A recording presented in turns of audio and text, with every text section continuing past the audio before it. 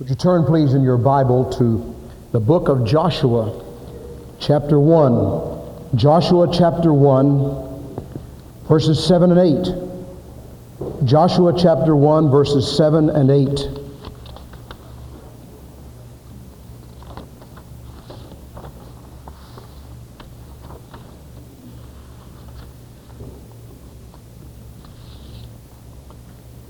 I want to speak this morning on the subject, our heritage and our challenge. Our heritage and our challenge. Tonight, the Lord willing, we're going to have a great hour. I hope nobody will miss it, beginning at the training union hour. And those announcements are in the bulletin. And then at 7:30, we're going to be recognizing with honor Dr. Clyde Gordon, who begins his 58th year as a gospel preacher. And I hope you'll not miss that wonderful hour tonight. And will you pray that the Holy Spirit will speak to us this morning as we think about America. God help America. May we pray. Our Father, we would really like to sing with enthusiasm, God bless America. But I'm sure over in heaven there would resound back the question, why should God bless America when we've turned our back upon that one who created this nation? May God help us. We pray that revival would begin in our own hearts, that everyone within the sound of our voice today would have in his heart a desire for revival for this great nation. God grant that. And in this month of July, as we think about revival, and we think about the needs and the ingredients and all that would go in to make up revival, we pray that there will be somebody, maybe not even a majority, but one person who would be willing to say, God, use me to bring revival. In Jesus' name we ask it, amen. The Lord said this to Joshua after Moses, the servant of God, was dead. And the people of the Lord had come to the Jordan River. After 40 years of wilderness wandering, they were now to come into the land of Canaan. And God said to Joshua, only be thou strong and very courageous, that thou mayest observe to do according to all the law which Moses my servant commanded thee. Turn not from it to the right hand or to the left, that thou mayest prosper wherever thou goest. This book of the law shall not depart out of thy mouth, but thou shalt meditate therein day and night, that thou mayest observe to do according to all that is written therein. For then thou shalt make thy way prosperous, and then thou shalt have good success. Have not I commanded thee, be strong and of good courage. Be not afraid, neither be thou dismayed, for the Lord thy God is with thee whithersoever thou goest. For the Lord thy God is with thee. Now I want the attention of all the boys and girls here today. You're old enough to look at me eyeball to eyeball. Don't gaze around the room, Stephen, Andrew. Look right here. Everybody. I want you to be able to tell what color my eyes are when I finish this morning. They may be red, flaming red. I'm greatly concerned about America. And the only way this nation can have revival is for every one of us to have revival. The nation Israel was God's nation in a special way. At Kadesh Barnea, God said, go in and possess the land, but they were afraid. 2 men came back, Caleb and Joshua, and said, we're well able to do it. The 10 others said, we cannot do it. Those men are giants, and there are troubles in the land. We cannot overcome them. And they listened to that report. And for 40 long years, they wandered in the wilderness until all that generation was gone. And only Joshua and Caleb remained. And God even let Moses pass off the scene. And then God started over again with Joshua. And he said, now Joshua, you go in and don't be afraid. Now in a very real sense, America has stood in the train of Caleb and Joshua in the years gone by.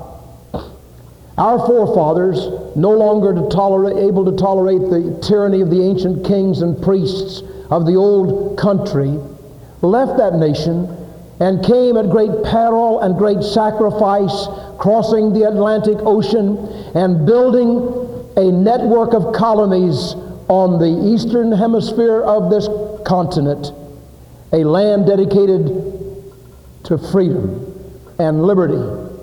Freedom to worship, not freedom from worship. Freedom to honor God, not freedom from honoring God. Of course, there was written in those early documents a safeguard that would keep any church, any organization from forcing its beliefs on anybody else, and that's the way it should be. But there was never dreamed of that there would come a time in America that we could no longer read the Word of God in school, nor mention His name. In the U.S. News and World Report recently, this last week, the July 4th issue, there was an article about bringing back religion to the schools. But it was a very cautious article. It pointed out that for many years now, religion, even the discussion of religion, has been banned from even the textbooks. Now, many of us who grew up in the earlier years of America read about how this nation was founded by God-seekers. We read about the religious convictions of many of the leaders. In more recent years, all of that has been taken out of the textbooks. There's been a careful undoing of all the historical truths that relate to the building of this nation by God and by God-seekers. And so these group of educators said, somehow we are not telling the story accurately because religion did play a great part in the founding of America. But they said, we have a problem. The American Civil Liberties Union came in and they said, we have a problem. Many of the teachers in America are of Christian background. And they'll be more familiar with Christianity and Judaism than they are with Muslim faith and the Eastern religions and so on. So, we're going to have a special training course. And every teacher that would teach anything about religion must go to this training course and learn how not to focus on Christianity. Can you imagine anything more absurd? Do you imagine the Muslims built America? The Eastern religion groups built America? The reason God has blessed this nation in such an unusual way so that peoples from all over the world want to come is because of our freedoms and our liberties, and we have the privilege to worship as we want to, but the reason for that is because it is underwritten in the Word of God. In the summer of 1787, representatives met in Philadelphia to write the Constitution of the United States. After they'd struggled for several weeks and made little or no progress, 81-year-old Benjamin Franklin rose and addressed the troubled and disagreeing convention that was about to adjourn in confusion. In the beginning of the contest with Britain, when we were sensible of danger, we had daily prayers in this room for divine protection, he said. Our prayers, sir, were heard, and they were graciously answered. All of us who were engaged in the struggle must have observed in frequent instances a superintending providence in our favor. Have we now forgotten this powerful friend? Or do we imagine we no longer need his assistance? I have lived, sir, a long time. And the longer I live, the more convincing proofs I see of this truth, that God governs in the affairs of man. And if a sparrow cannot fall to the ground without his notice, is it probable that an empire can rise without his aid? We have been assured, sir, in the sacred writings that except the Lord build the house, they labor in vain that build it. I firmly believe this. I therefore beg leave to move that henceforth prayers imploring the assistance of heaven and its blessing in our deliberation be held in this assembly every morning. The very purpose of the Pilgrims in 1620 was to establish a government based on the Bible. The New England Charter, signed by King James I, confirmed this goal: to advance the enlargement of Christian religion to the glory of God Almighty. Now, those are documented facts from our past. In his inaugural address to the Congress, the first President of the United States, George Washington, stressed God's role in the birth of this republic. No people can be bound to acknowledge and adore the invisible hand which conducts the affairs of men more than the people of the United States. Every step by which they have advanced to the character of an independent nation seems to have been distinguished by some token of providential agency. We ought to be no less persuaded that the propitious smiles of heaven cannot be expected on a nation that disregards the eternal rules of God and right and heaven. One of George Washington's early official acts was the first Thanksgiving proclamation. Abraham Lincoln said, "It is the duty of nations as well as of men to own their dependence upon the overruling power of God, and to recognize the sublime truth announced in the Holy Scriptures and proven by all history, that those nations only are blessed whose God is the Lord." The concluding words of our national anthem summarize the fact that the United States of America was born out of a commitment to God and His principles. Blessed with victory and peace, may this heaven-rescued land praise the power that hath made and preserved us a nation. Then conquer we must when our cause it is just, and this be our motto: in God is our trust. And the star-spangled banner in triumph shall wave o'er the land of the free and the home of the brave. John Quincy Adams said, "The first and almost the only book deserving of universal attention is the Bible." Abraham Lincoln said, "All the good from the Savior of the world is communicated through this book.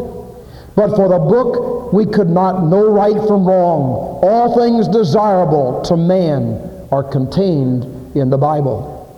Woodrow Wilson said, "The Bible is the one supreme source of revelation of the meaning of life, the nature of God and spiritual nature and need of men. It is the only guide of life which really leads the spirit in the way of peace and salvation." Andrew Jackson said, "Go to the Scriptures. The joyful promises it contain will be a balm to your troubles." And Calvin Coolidge said, "The foundations of our society and our government rest so much on the teachings of the Bible that it would be difficult to support them if faith in these teachings would cease to be practically universal in our country." Did you get that? Calvin Coolidge, President Coolidge said, "The foundations of America rest so much on the teachings of the Bible that it would be difficult to support these foundations if faith in these teachings of the Bible would cease to be practically universal in this country." And beloved, that's happened.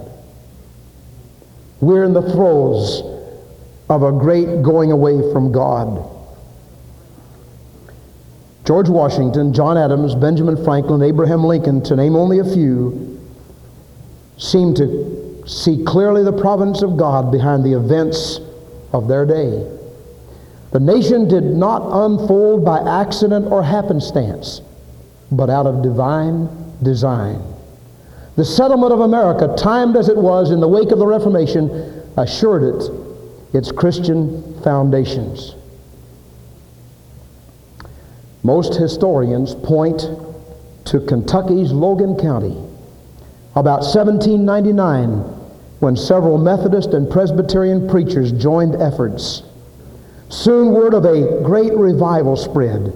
Kentuckians came from miles around. The crowds grew, and soon visitors had to camp out for 1, 2, or 3 nights.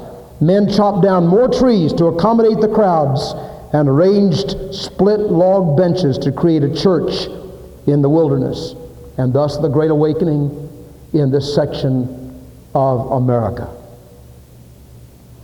Well, God has showered upon America 200 years of blessing. As she acknowledged God and obeyed her Creator, God elevated her from infancy to a place of world leadership. He has allowed her to enjoy unprecedented wealth and freedom and influence. But now, America has spit in God's face. We're not just simply backsliding, we've turned our back. It isn't a matter of America looking to God and then living a careless life. It is that we have said, no, God, we don't need you, and we've turned our back and gone the other way.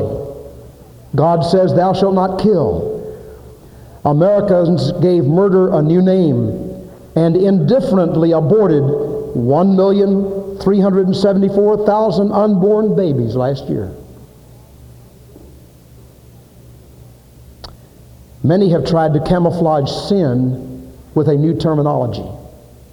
God calls it drunkenness. We call it alcoholism, a social disease. God calls it sodomy. We call it homosexuality, gay rights, an alternate lifestyle.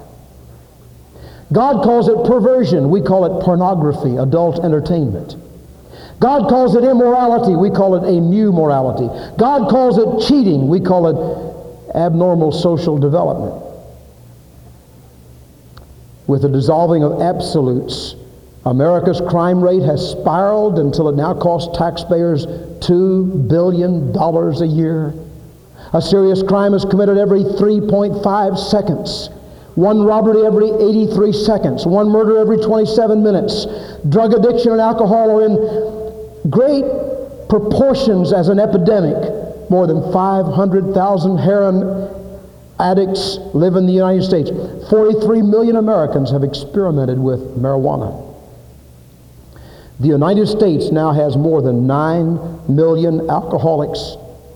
Suicide is the second largest killer of teenagers.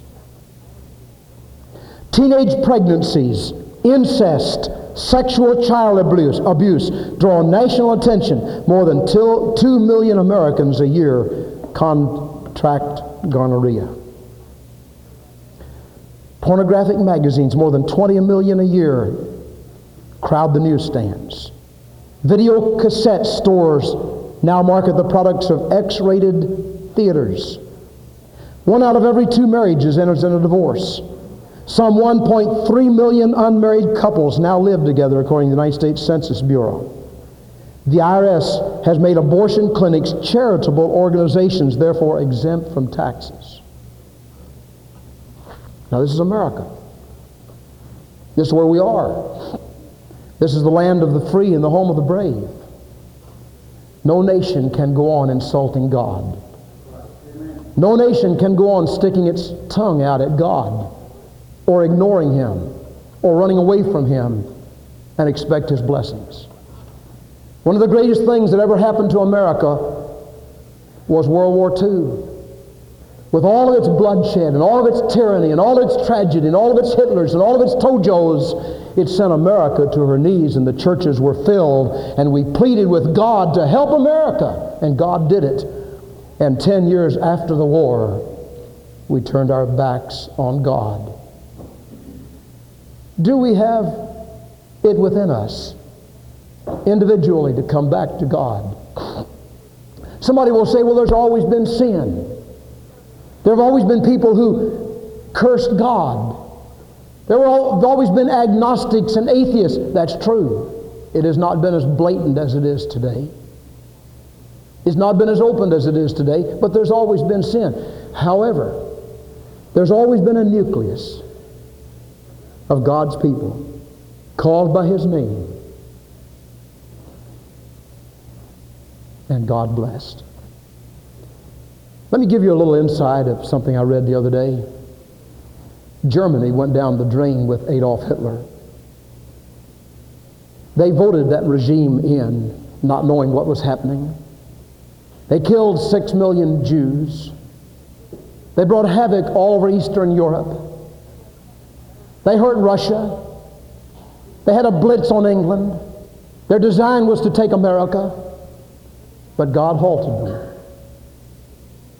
There was a praying nucleus who day and night went before God in prayer all over the world. Now listen. But all the tragedy going on in Germany, there was a nucleus in Germany of praying Christians. They were not for Hitler. They were not for murdering the Jews. They were against it all. They had not opened their mouths when they could. They'd kept them shut, but they began to go toward heaven and bombard heaven, and God heard. Now listen what happened. Germany went down in defeat. But did you know that out of that awful defeat and tragedy, there was a band of Christians who prayed for Germany, that God would help Germany? And today, even though it's divided, Germany has one of the best comebacks of any nation on earth. They've thrown off all that tyranny. And even though there's no great revival in Germany, they at least have a democracy. And the greater praying group were in what is now West Germany. Now, folks, I believe God will hear our prayers. I believe if God can find some men and women and boys and girls who are willing to say, I'm going to take things seriously. I'm not going to have a que sera attitude, just coasting down the river on a Sunday afternoon, doing anything I want to. You see, we have rejected God's plans. I remember a few years ago when they started attacking what they called the blue laws. Well, I don't know whether blue laws are right or wrong. They've all been done away with today. The blue laws said that the stores had to be closed on Sunday. I'll tell you how to get the stores closed on Sunday. If Christians would not go shop for their clothes and their shoes and their groceries on Sunday. There are enough Christians in Bowling Green. When those shopping centers first began to open, some of us went to the managers and asked them to not do that. And they said, well, we'll just try it for a while, and if the people that go to your churches come and shop, we'll figure that they're not listening to their preachers. That's what happened. I'm not trying to put my finger on anybody. I'm just simply saying, if we will listen to God's Word and honor God's Word and begin obeying the Word of God, turning from those things that would take us down in a somersault, turmoil, down to wasted life and down to defeat, God can still hear. God's hand is not shortened. His ear is not deaf. There can be revival. I'm not sure that America is any longer at a crossroads. I think we passed the crossroads. We're already under the judgment of God. All of the gross sin problems that we're calling sickness, and they do develop into sickness. For example, I have a lot of sympathy with people who have alcohol problems. But did you know that alcoholism is the only problem we have like it that is begun purposely? Nobody ever became an alcoholic who didn't take the first drink. Young people, if you will not take one drink, you'll never be an alcoholic. You may have an extreme personality, you may have an excessive personality, but you'll never be an alcoholic if you don't take the first drink. Little fella, watch me. Don't hit anybody with your arms, okay?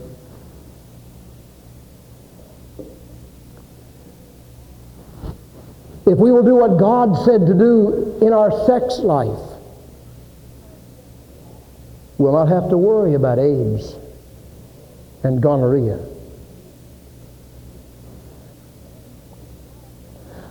The whole thing is God gave us some rules and some prohibitions and some guidelines that were good for us. And when we say, God, you get out of my life, I don't care what you say, I'm not going to do what you say, then we have to take the results of it. I'm very interested in the social workers. I appreciate them so much. But they're working in a government situation that says they cannot inject anything moral into what they're doing. They cannot say this thing is morally wrong. It may be harmful, may not be the best thing for you, but it's all situational. Maybe it'd be good for sometimes and not good other times and so on. Let's get back to the Bible. Let's get back to what God says. And let's pray that God will bless America, will help America get back to God so God can bless us. Do you suppose if I take my gun out here and point at David, I say, God bless me as I shoot David, think God's going to do that? I'd take this bottle up to my lips and I'd say, God bless America while I get drunk. I'll go up. God going to bless America? I put these cigarettes in my lips and I went, God bless America while I put all this cigarette smoke out so they'll get lung cancer and all that. God going to bless that? I want to tell you, God cannot bless when we violate His rules. And the only way we can ask God to bless America is for our own lives to get back to God in revival and repentance and ask God to help us. And then we can say, God, help America. I don't know whether we want God to bless America in the situation we're in now. We need to say, God, help America. God, help us. But it all begins individually. And I wonder if there's somebody here today who would say, I want to be part of God's revival. I want God to use me. I want to yield my life to the Lord in such a way that God can take charge of me and He can have His way with me. I'm not asking Him about others, but me personally. God help me. If my people which are called by my name will humble themselves and pray and seek for my face and turn from their wicked ways, then will I hear from heaven, forgive their sin and heal their land. Would you let God help you? Let's close this service by putting our head down on the bench in front of us. And for just a moment or two, let's confess some sins to God. And let's ask God to help us individually. And when we've gotten some things right, grudges out of the way, judgments that are wrong out of the way, we ask God to give us victory over certain habits and sins. Ask God to help me love my brother and sister, my mother and daddy, my sons and daughters. And then ask God to help me love the Lord God with all my heart and soul and mind and strength.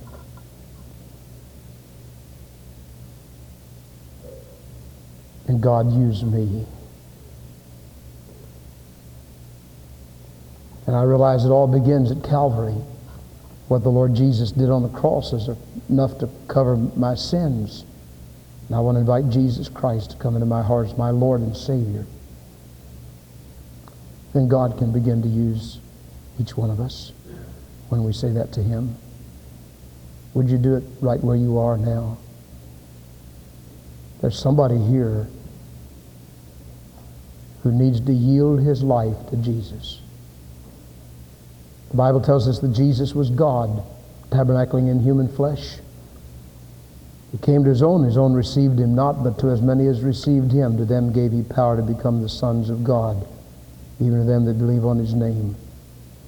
Would you believe upon the beautiful, precious name of Jesus today and confess Him as your Lord? Our Father, we thank You for this great time when just in an informal way this morning we've come together to say thank You for America. And God, help America. Lord, we pray that someone in this room or within the sound of our voice today would open his heart to Jesus. This would be a day of victory. In Christ's name we ask it. Amen. May we stand, please.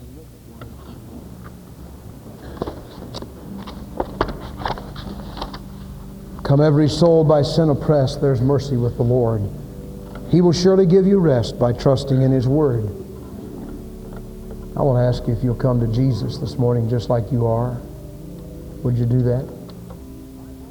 God help you to do it. Don't say no to Jesus. He said yes to the cross for you. There's somebody here today who needs to come and say, I've been saved this week, and I want to let everybody know it. I'm not ashamed of Jesus. I want to take my stand for Him. Would you do that? While we begin to sing, will you step out for Christ? God help you to do it. Bless you now.